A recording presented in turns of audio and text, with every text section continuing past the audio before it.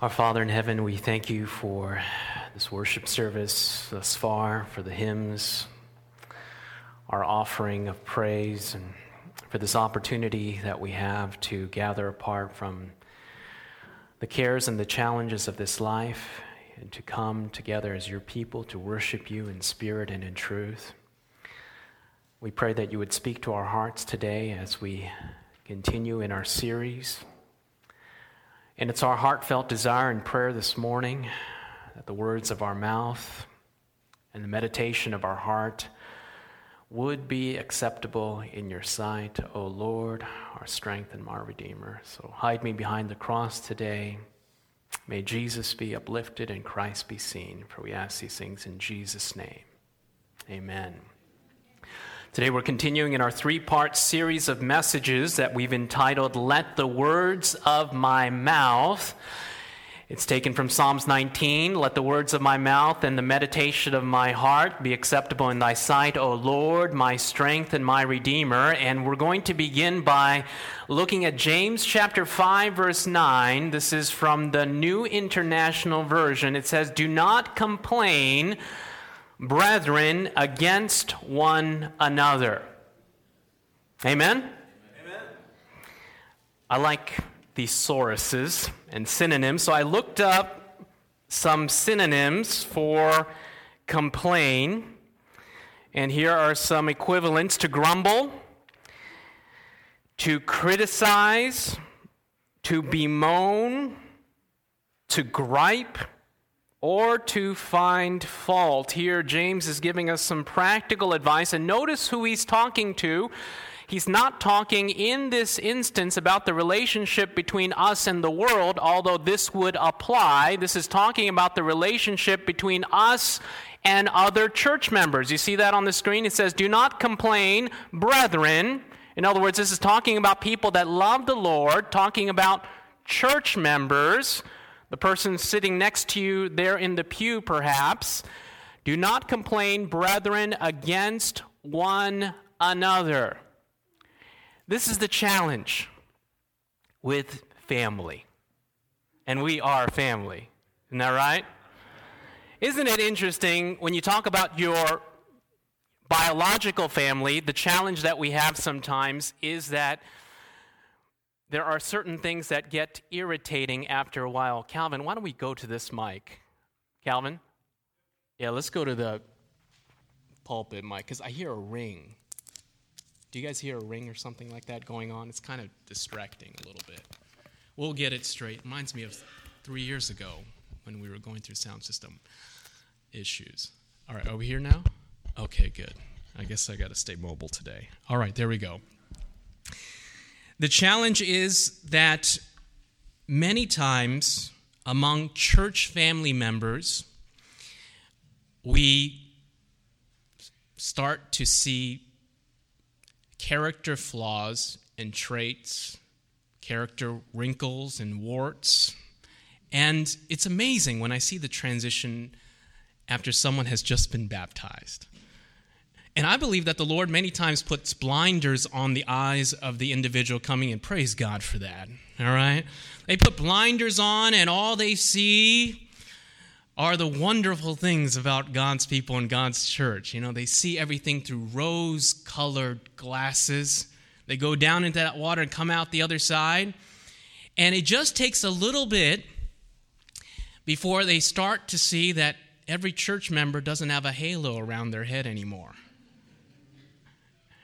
These people are human. There's challenges and, heaven forbid, hypocrites in the church. And we know that the Bible says that the wheat and the tares will grow together. And as we associate with one another, there is a challenge that we face as Christians that after a while, just to say it plainly, sometimes our dear beloved brothers and sisters in Christ start to get on our nerves. Isn't that right?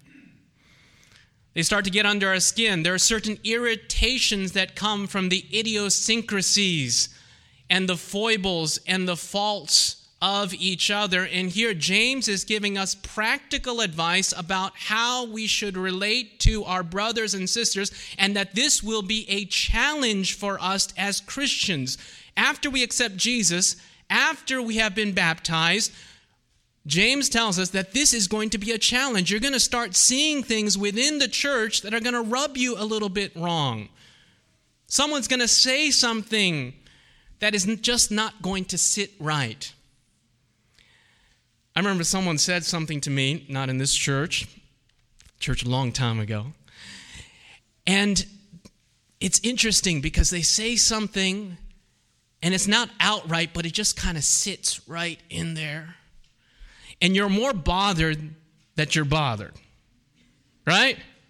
It just sits right in there, and there's nuances and innuendos in what they say that is a challenge.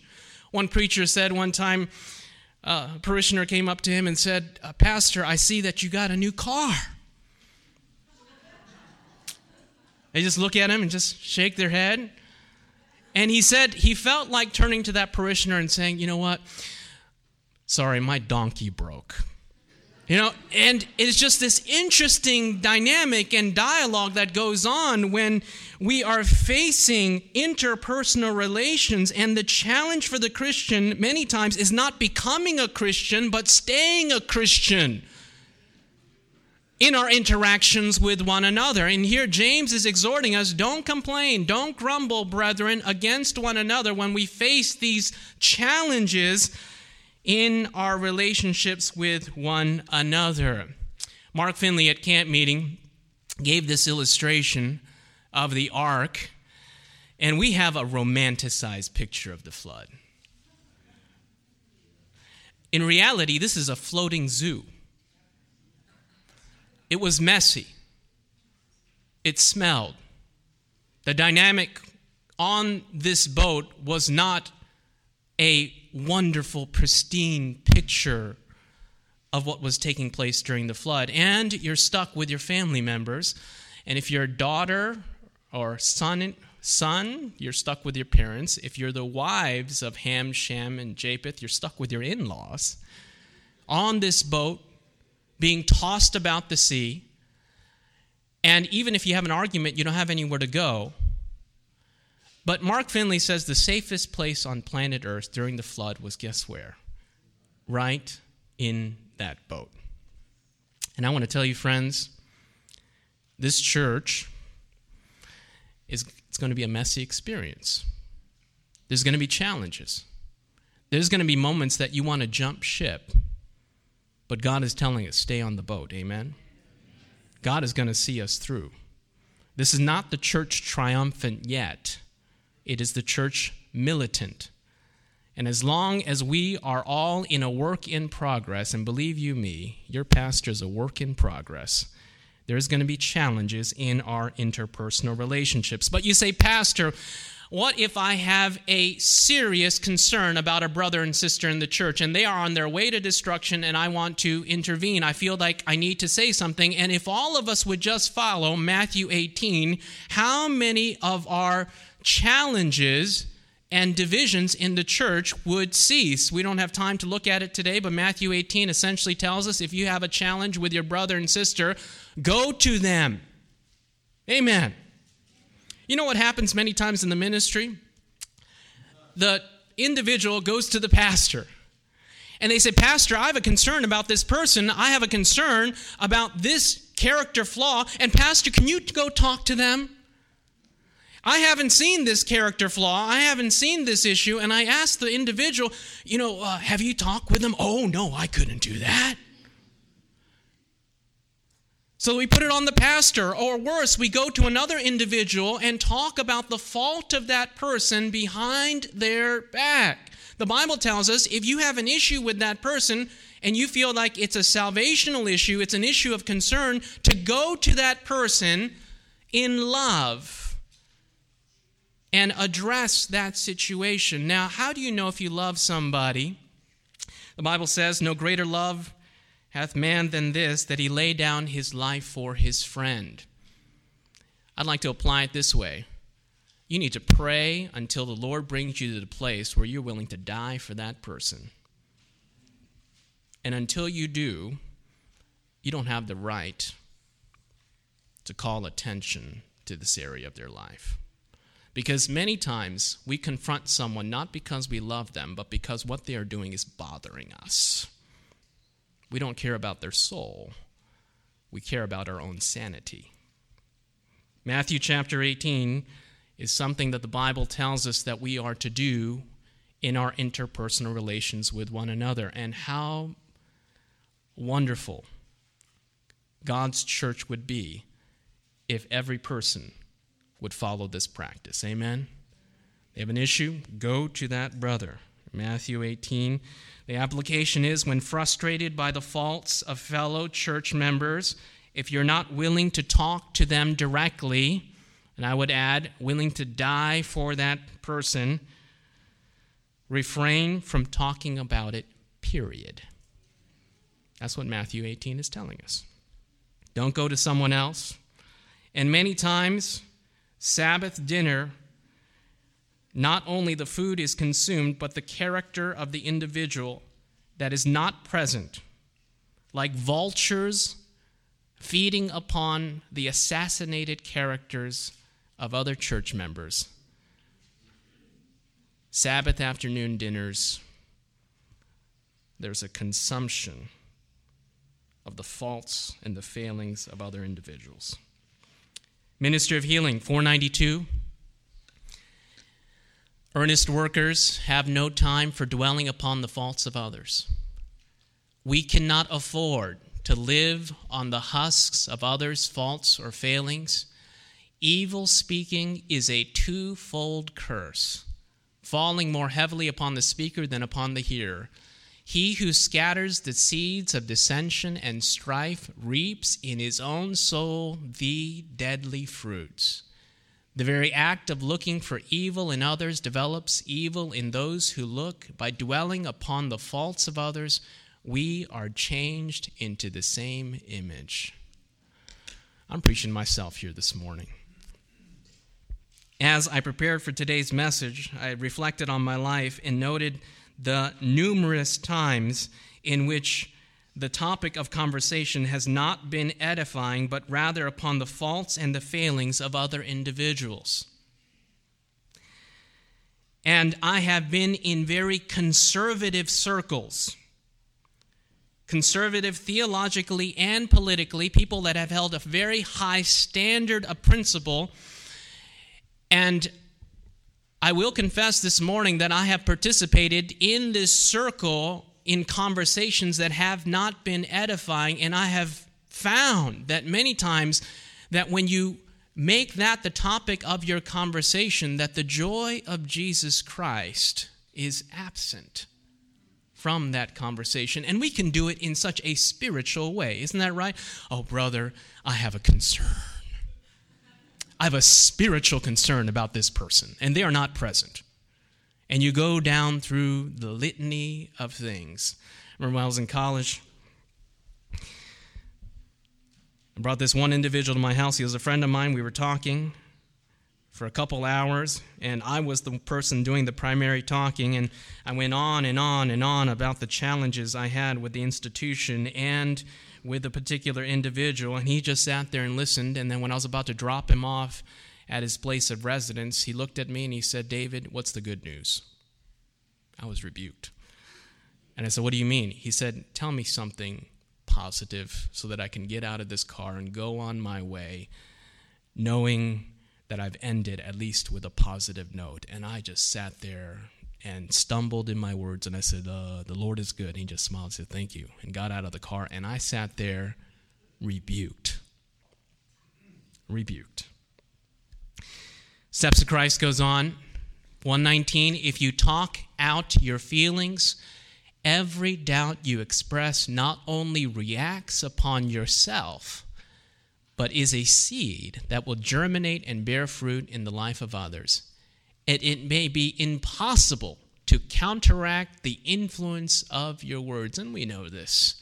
Not only does it impact us, but it's a seed, metaphorically speaking, that will germinate perhaps in the heart of the individual and bear fruit that is not going to be edifying and making them more like Jesus.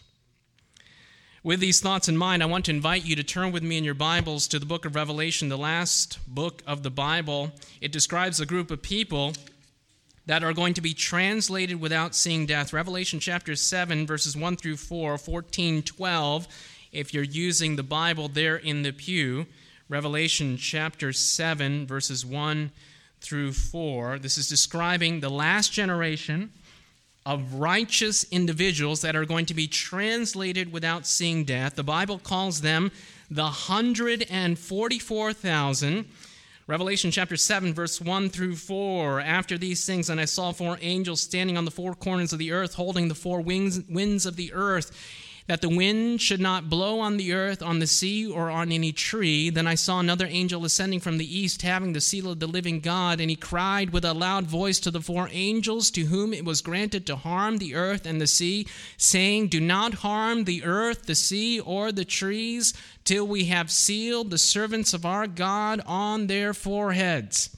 And I heard the number of those who were sealed, 144,000 of all the tribes and children of Israel who were sealed. At some point, I hope to do a series on the 144,000, but this is not a literal group of people that are Jews in nature. It goes on later on to describe that there's 12,000 from 12 tribes of Israel. There are some evangelical interpretations of the 144,000, believing that these individuals are biological Jews. Well, that is impossible because there are no individuals from the tribe of Reuben today that are 100% Reubenites. Remember the 10 tribes and the 2 tribes to the south, the 10 tribes in the north were taken away into captivity by the Assyrians, and they lost their distinctiveness. They assimilated, intermarried, and they later became Samaritans. During the time of Christ, there were actually only 3 tribes that could trace their lineage originally, biologically, and ethnically. Those are the tribe of Judah, the tribe of Benjamin, and the tribe of Levi. All the other tribes had lost their distinctiveness. So this is not talking about biological Jews, ethnic Jews. This is a symbol, talking about a group of people that are going to have certain characteristics in the end of time. Notice that they have the seal of God written where? On their foreheads. Another place it says they have the name of God written on their forehead. These individuals are going to have the character of God reproduced in their lives. They're going to be translated without seeing death. And here on the screen, I have a list of the tribes that are there in Revelation chapter 7. This order of the tribes is found nowhere else in Scripture. It begins with Judah and ends with Benjamin. And it's interesting that the 144,000 who are described as keeping the commandments of God and having the testimony of Jesus, being translated without seeing death, come from these tribes. These individuals were not stellar people morally. You just have to study the book of Genesis to recognize that. Judah slept with a prostitute. Reuben slept with his stepmother. Simeon and Levi were cold-blooded murderers. 10 of these individuals sold Joseph as a slave. They had issues. They had faults. They had character deficiencies. And the 144,000 is really a message of hope. Amen? Meaning that God can take people with serious issues. Serious, cultivated, and inherited tendencies to sin, character flaws like these men, and God can take that raw material and reproduce in them, if they cooperate with the Holy Spirit, into the image of God. That's where the 144,000 come from. It's a testament to what God can do with sinners like you and me. When you look at this list, it's fascinating to note that there are 2 tribes that are missing. There is a glaring omission. One of the tribes is the tribe of Ephraim. Don't have it there on the screen, but I'll read you about Ephraim. The reason why Ephraim is missing is because Hosea chapter 4, verse 17 says, Ephraim is joined to idols, leave him alone. Ephraim had a challenge of idolatry, and if any one of us hold on to sin, God respects that decision. Ephraim is joined to her idols, leave him alone. The next tribe that is missing is the tribe of Dan. These are the words of Jacob on his deathbed, making his final pronouncement about the future of these individuals, the future of the posterity of these men that would come to make the 12 tribes of the people of Israel. And here's what Jacob said about Dan. Genesis chapter 49, verse 17. Dan shall judge his people as one of the tribes of Israel. Dan will be a serpent by the roadside, a viper along the path that bites the horse's heels so that its rider tumbles backward. Now, Dan had a spiritual gift that if he had used the proper way, it would not have been his challenge. The Bible says in the first part of this verse that Dan had the spiritual gift of discernment, of judgment. He was a discerner of people's character. He was able to note the faults as well as the strengths of the character of the people very quickly. I believe that he was probably a very analytical individual. He was able to assess people in a way that surpassed his other brothers. That's why he says that he was a judge among his people. And in the Bible, some of the judges came from the tribe of Dan. But you'll notice what is the description of Dan. It says, Dan will be a serpent by the roadside, a viper along the path that bites the horse's heels.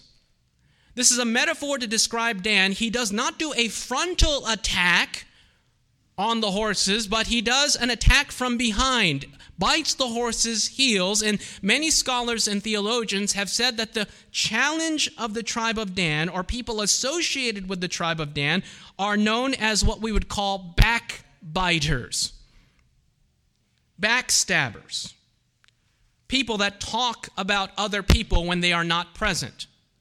And God says that this characteristic is so heinous, so atrocious, so incompatible with heaven, that if this characteristic is not dealt with, it is missing from those that are translated. The murderer that repents is there. The adulterer that repents is there. The individuals that sold their own flesh and blood as a slave, they're there. But the individual that talks about another individual behind their back is omitted from the list of those that are going to be a part of the kingdom of heaven. That is how seriously God takes slander. That is how seriously God takes backbiting. Psalms 15 begins with a question, Lord, who shall abide in thy tabernacle? Who's going to be there in the Holy of Holies? Who shall dwell on thy holy hill? Who's going to be in the very presence of God? And the question is responded to with an answer. He that walketh uprightly and worketh righteousness and speaketh the truth in his heart, he that backbiteth not with his tongue. Here it is. The Bible tells us very clearly. Individuals that are backbiters, that are backstabbers, that are individuals that talk about the faults of others behind their back will not be in the presence of God. They're not going to be present. The definition of backbite: to attack the character or reputation of a person that is not present. To attack the character or reputation of a person that is not present. It means to badmouth, to denigrate, to slander, to backstab, or to gossip about another individual that does not have the opportunity to defend himself because he is not there. She is not present. Turn with me to Romans chapter 1, verse 29. Romans, Paul writes, talking about ungodly acts, and it's a list that we could agree with as being some of the most heinous sins that could be ever committed. 1294. If you're using the Bible there in the pew, Romans chapter 1, verse 28. And even as they did not like to retain God in their knowledge, God gave them over to a debased mind to do those things which are not fitting, being filled with all unrighteousness, sexual immorality, wickedness, covetousness, maliciousness, full of envy, murder, strife, deceit, evil-mindedness, they are whisperers. Notice the list. These are terrible things. Sexual immorality, murder, deceit. And notice in verse 30, what does it say? What does it say? Backbiters, haters of God, violent, and it goes on. Notice that Paul includes in his list of heinous sins backbiting. I believe that we have succumbed to the notion that when we talk about someone behind their back, when they're not present, when we are participating in character assassination, that it is not on the same level of murder or adultery. But Paul here is establishing that in God's eyes, it's all a part of the same list. God equates them in the same spirit and same nature that we commit other heinous acts. Psalms 101, verse 5. Whoever secretly slanders his neighbor, him will I destroy. Wow, when I read this verse, I was like, ouch. Whoever secretly slanders his neighbor, him will I destroy. It's no accident that in describing the 144,000, Revelation chapter 14, verse 5, and in their mouth was found no guile, for they are without fault before the throne of God. The Bible admonishes us that when we're frustrated by the faults of fellow church members, if you're not willing to talk with them or die for them, refrain from talking about it at all. We need help, amen? Ephesians chapter 4, verse 29, do not let any unwholesome talk come out of your mouth, but only what is helpful for building up according to their needs, that it may benefit those who listen. And I want to end with some practical advice for the Christian in our day-to-day life. We need to pray. We need to ask God to give us a pure heart and a pure mouth, that we will not slander those that are not present. And a friend of mine regularly participated in this practice, that when she would walk up on a conversation that was not uplifting, and the topic of the conversation was the faults and the deficiencies of others, she would say, let's pray. Let's pray. I can see that we're very concerned about this individual. Let's pray for them. And she says, it's astonishing what happens. That after the prayer, everyone just kind of slinks away, and there's suddenly nothing more to say. Pray for them. We all need prayers, amen? Another thing that we should regularly practice, Psalms 119:11, your word have I hid in my heart that I might not sin against you. Many times the issue is not the other person, it's our own heart. We need to fill our hearts with the Word of God, and I want to give you a practical text that you can quote, and it's easy to memorize. You can memorize it right now. Romans 12:21, do not be overcome by evil, but overcome evil with good. That should be in your arsenal. That's a quote that I quote regularly. Someone cuts me off in the road, do not be overcome by evil. Amen. Overcome evil with good. That should be in your arsenal. It's an easy text to memorize. And remember how God has been patient with you. Lord, have mercy. Remember the pit from which you were dug. I've kept a journal. It's in Word format. It survived all the upgrades of Word down through the years, starting in 1996. And I kept it on a semi-regular basis. When I'm going through an existential crisis, I journal, okay? Every now and then, I go back and I read my old entries. Go back to 1998 and scroll down, and it's amazing.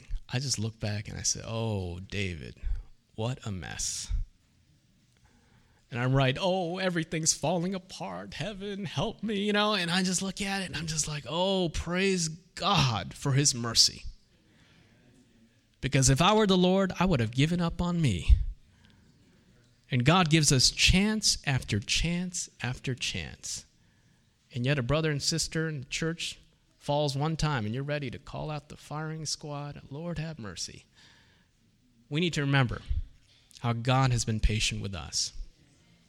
If we keep uppermost in our minds the unkind and unjust acts of others, we shall find it impossible to love them as Christ has loved us.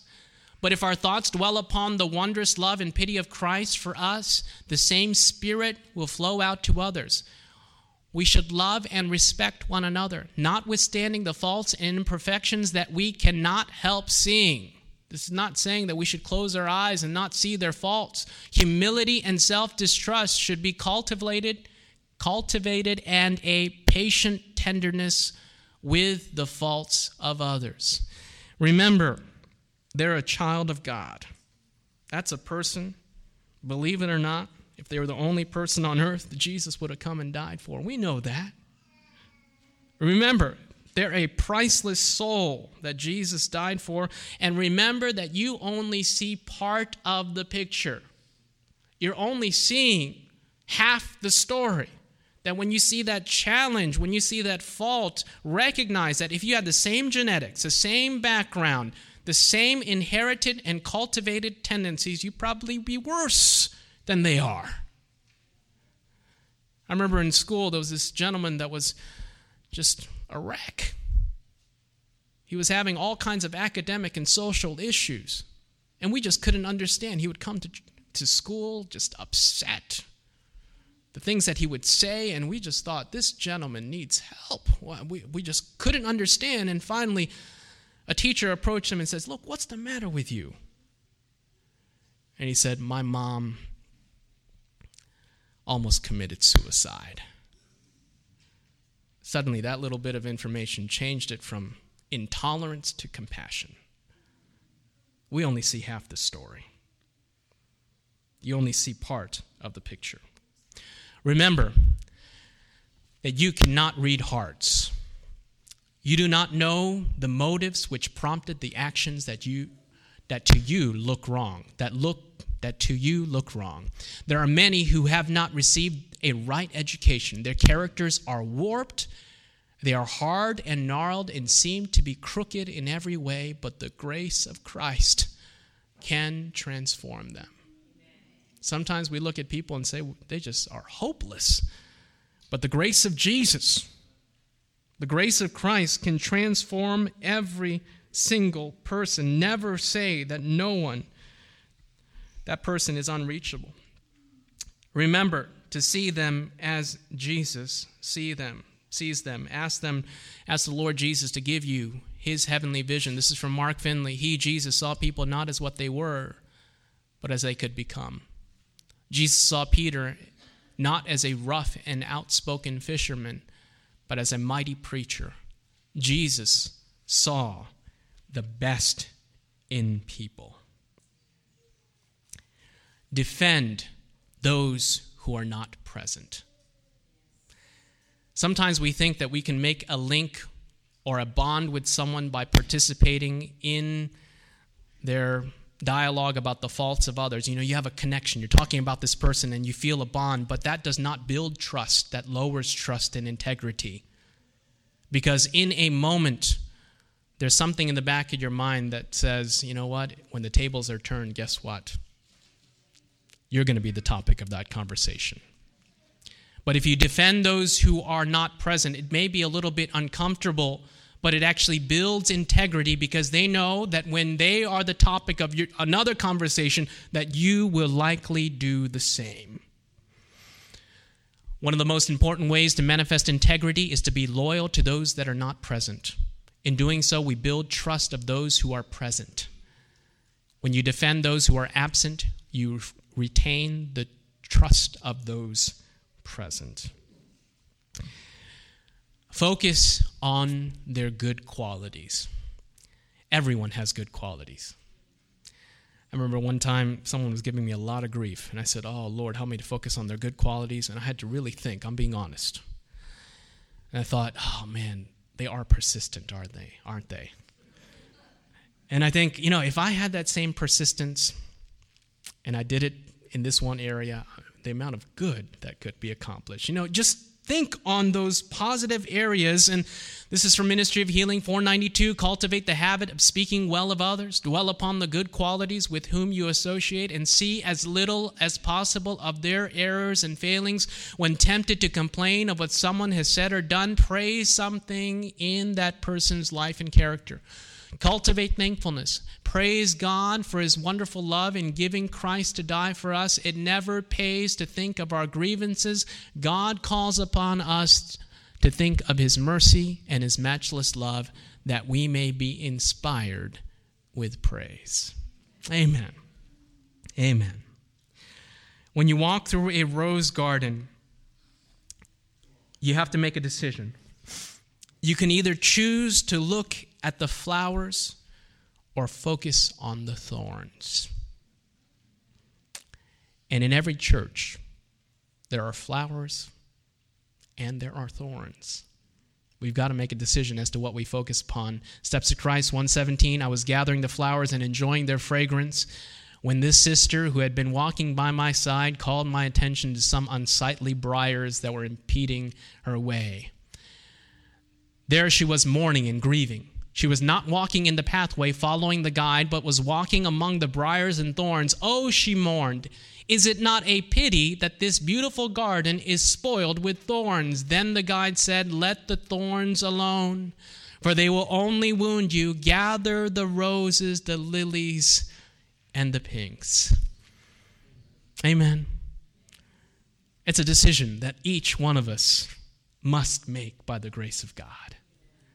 Let's focus on the roses, the lilies, the reds, and the pinks. You'll be a lot happier. It'll be a lot harder for someone to steal your joy. And this is the prayer of my heart for us this morning. As we close Ephesians chapter 4, verse 30 and 31, and grieve not the Holy Spirit of God, whereby ye are sealed until the day of redemption.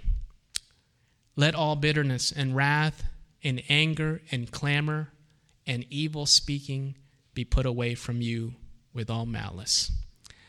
And be ye kind one to another, tender-hearted, forgiving one another, even as God, for Christ's sake, hath forgiven you.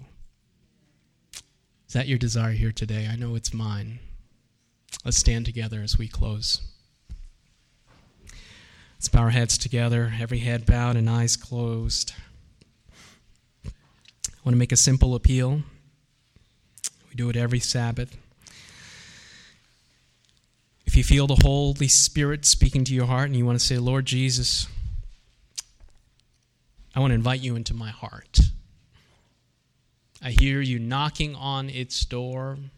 Please come in. And you want to say, Lord, come in. I want to invite you to raise your hand today. God bless you there in the back. God bless you. Come into my heart, Lord Jesus. Come in today. Come in to stay. My last appeal. You've heard the Holy Spirit speaking to your heart today. Perhaps even this week, the topic of your conversation has not been edifying. Perhaps the topic of the conversation has been the faults of others. And today you want to say, Lord, first of all, forgive me. Secondly, give me the strength to speak only words that will edify and uplift. Help me to defend those that are not present. Help me to look at the good in others and to not make the topic of my conversation something that would make the angels weep. If that's your desire here today and you want to say, Lord, give me the strength with my tongue, I want to invite you to come forward today for special prayer. Lord, let the words of my mouth and the meditation of my heart be acceptable in thy sight, O Lord, my strength and my redeemer. And you want to say, Lord, help me to control my tongue. Help me that when the conversation drifts to the faults of other people, to drift it back to you. Help me to fill my heart and mind with the Word of God. Help me to speak words that are uplifting and words that are of Jesus Christ. There's hope, friends. Jesus can restore. The same Jesus that took Peter and made him into an apostle can take us and make us into the likeness of his image. Let's bow our heads together as we pray. Oh, Father in heaven, forgive us. Forgive me for falling short in this area of our lives.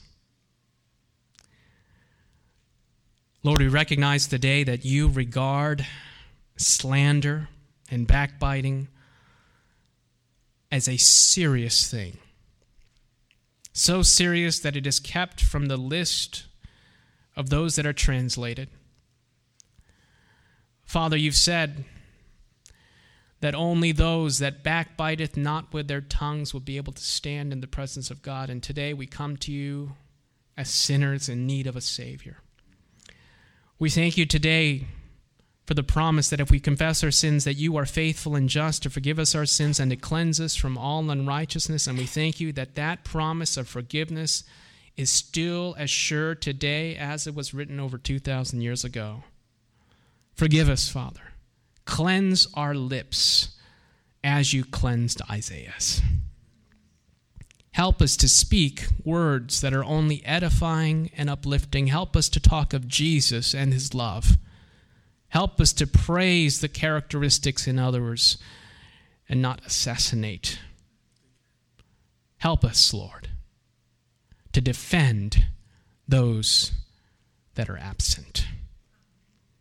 Help us, Father, so that when you come in the clouds of glory, that we can stand before you, knowing that our lips and our tongue have been purified by the grace of Jesus Christ.